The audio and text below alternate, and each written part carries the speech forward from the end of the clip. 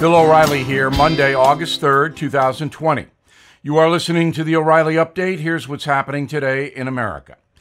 Polls show the media losing public trust during the pandemic. Shootings rise in New York City, and rent and real estate fall. Congressman Cortez calls a Catholic saint an example of white supremacist culture. Hockey players stand up for the Star-Spangled Banner. Also ahead, radical billionaire George Soros is being protected. But first, the media losing more approval from Americans than any other business except the airlines. A survey from Harris asking, how has your view of the following industries changed since the start of the pandemic? Respondents dropping their opinion of the press by 5 points. Biggest increase in approval went to America's healthcare workers, up 47%. Crime spiraling out of control in New York City. There have been more shootings in the Big Apple so far this year than in all of last year. Nearly 1,000 people have been shot as of July 31st. The NYPD confirming violent crime is up triple digits. In Brooklyn and Queens, the murder rate also rising 37% year to year. Rent prices plummeting across all 5 New York City boroughs. The combination of COVID and anti-police protests forcing some retailers to flee the city.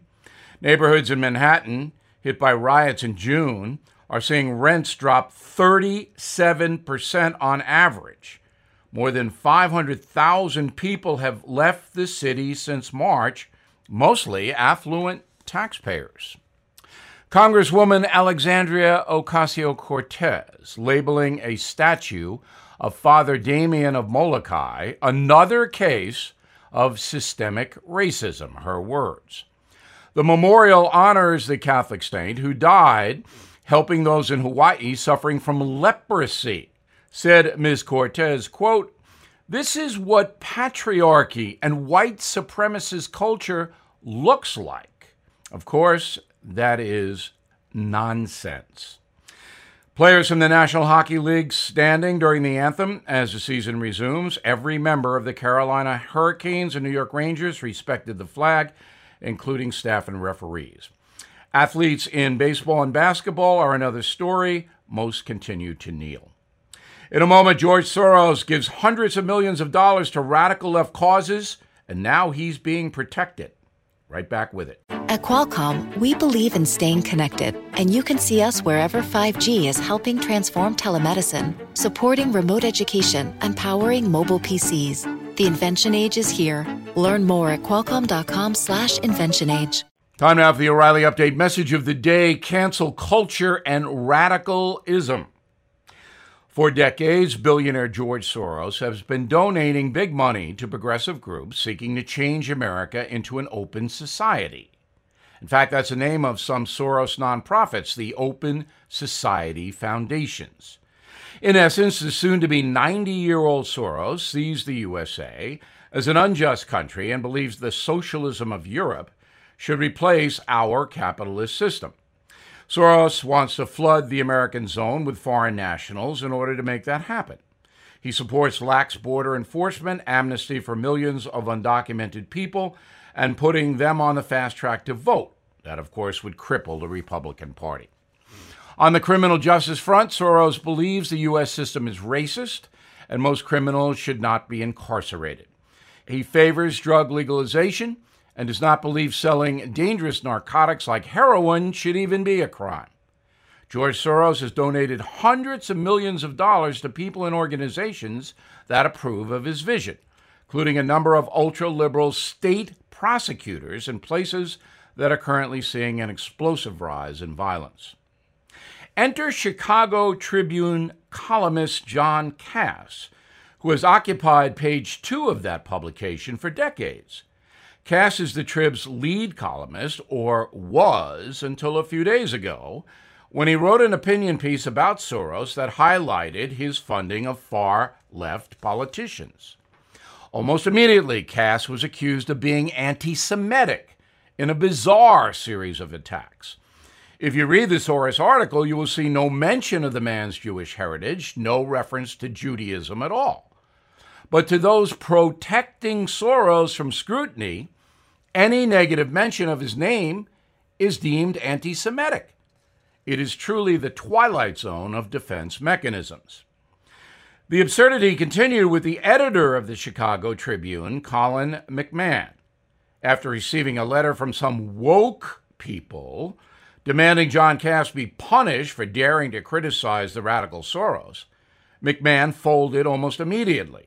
He very publicly demoted Cass, who refuses to apologize for writing accurately about Soros. And so the cancel culture takes another scalp, courtesy of Chicago Trib editor McMahon.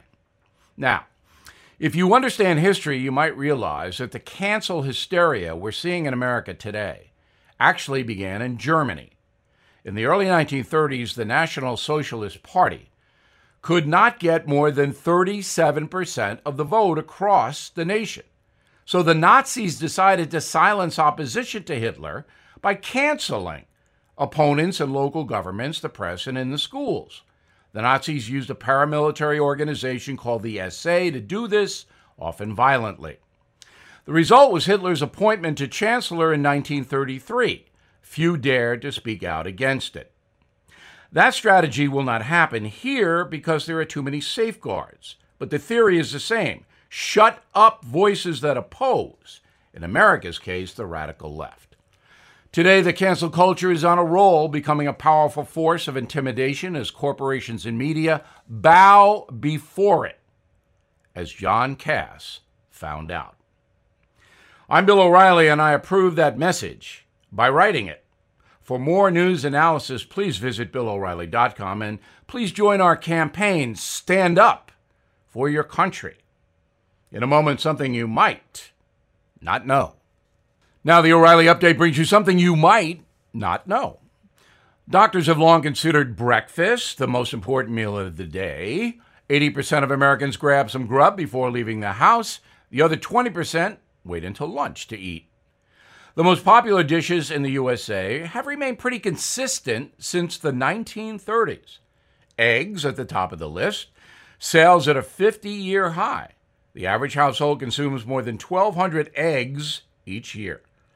Cereal next on the menu. Folks buy 2.5 billion boxes annually. Typical American consumes close to 15 pounds of cereal a year. Be careful, though, which brands you buy. Most children's cereals contain 50% more sugar than those aimed at adults. If you are short on time, grab a banana. The average person eats about 27 pounds of bananas every year.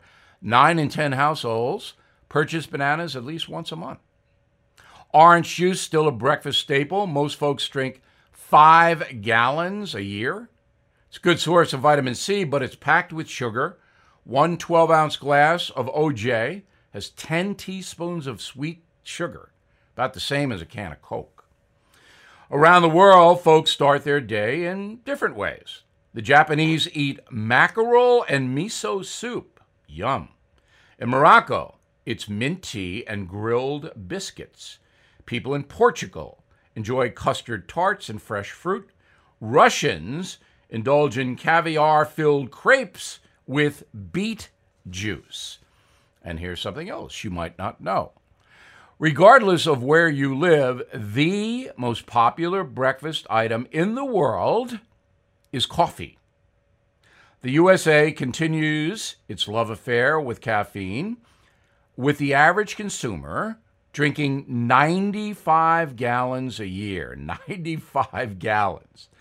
Older Americans prefer their own brew at home, while millennials and younger people like to grab a very expensive latte out of one of those very expensive coffee stores.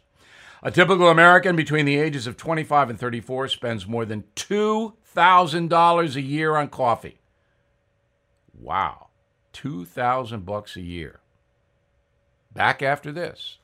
Thank you for listening to the O'Reilly Update. I am Bill O'Reilly. No spin, just facts, and always looking out for you.